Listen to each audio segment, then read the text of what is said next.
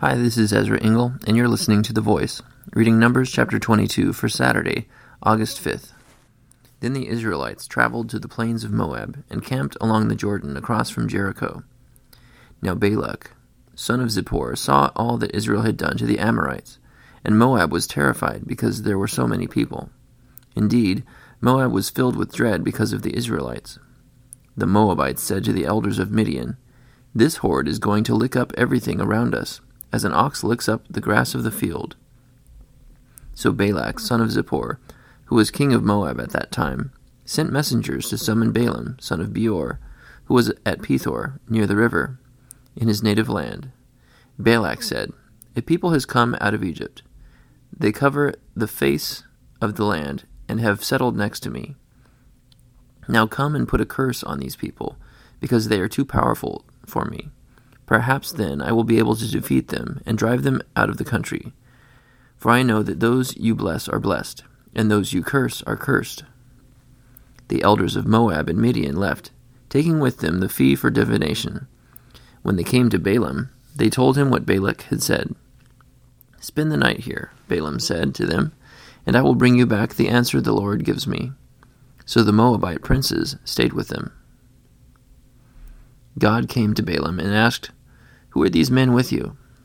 Balaam said to God, "Balak, son of Zippor, king of Moab, sent me this message. A people that has come out of Egypt covers the face of the land. Now come and put a curse on them for me. Perhaps then I will be able to fight them and drive them away." But God said to Balaam, "Do not go with them. You must not put a curse on those people, because they are blessed." The next morning Balaam got up and said to Balak's princes, "Go back to your own country, for the Lord has refused to let me go with you." So the Moabite princes returned to Balak and said, "Balaam refused to come with us." Then Balak sent other princes, more numerous and more distinguished than the first. They came to Balaam and said, "This is what Balak, son of Zippor, says. Do not let anything keep you from coming to me, because I will reward you handsomely and do whatever you say. Come and put a curse on these people for me." But Balaam answered them, "Even if Balak gave me his palace filled with silver and gold, I could not do anything great or small to go beyond the command of the Lord my God. Now stay here tonight, as the others did, and I will find out what else the Lord will tell me." That night God came to Balaam and said, "Since these men have come to summon you, go with them, but do only what I tell you." Balaam got up in the morning, saddled his donkey, and went with the princes of Moab. But God was very angry when he went, and the angel of the Lord stood in the road to oppose him. Balaam was riding on his donkey, and his 2 servants were with him. When the donkey saw the angel of the Lord standing in the road with a drawn sword in his hand, she turned off the road into a field. Balaam beat her to get her back on the road. Then the angel of the Lord stood in a narrow path between 2 vineyards, with walls on both sides. When the donkey saw the angel of the Lord, she pressed close to the wall, crushing Balaam's foot against it. So he beat her again. Then the angel of the Lord moved on ahead and stood in a narrow place where there was no room to turn, either to the right or to the left. When the donkey saw the angel of the Lord, she lay down under Balaam, and he was angry and beat her with his staff.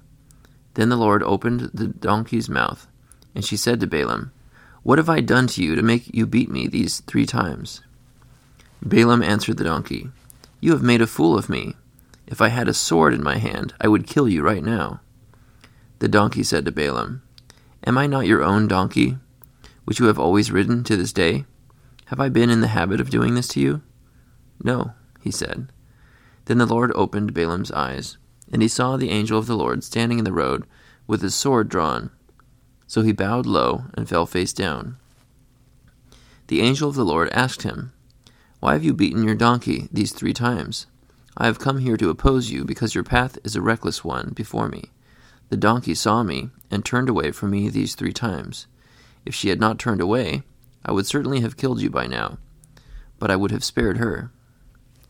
Balaam said to the angel of the Lord, "I have sinned. I did not realize you were standing in the road to oppose me. Now if you are displeased, I will go back." The angel of the Lord said to Balaam, "Go with the men, but speak only what I tell you." So Balaam went with the princes of Balak. When Balak heard that Balaam was coming, he went out to meet him at the Moabite town on the Arnon border, at the edge of his territory. Balak said to Balaam, "Did I not send you an urgent summons? Why didn't you come to me? Am I really not able to reward you?" "Well, I have come to you now," Balaam replied. "But can I say just anything? I must speak only what God puts in my mouth." Then Balaam went with Balak to Kiriath-Huzoth. Balak sacrificed cattle and sheep, and gave some to Balaam and the princes who were with him. The next morning Balak took Balaam up to Bamoth Baal, and from there he saw part of the people. Numbers chapter 22.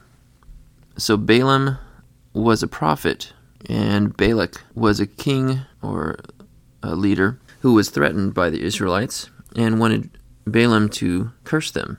But Balaam realized that he could only say what God told him to say, not just anything. So it really didn't matter that Balak was offering him riches or privilege of any sort. But he kept asking God when God had already given him the answer that he was not to go with him. And because he kept asking, that did not make God happy. And so he risked his life, which was spared by his own donkeys being able to see the angel there to oppose him.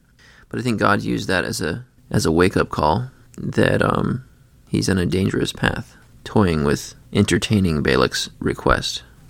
Thank you for listening to The Voice.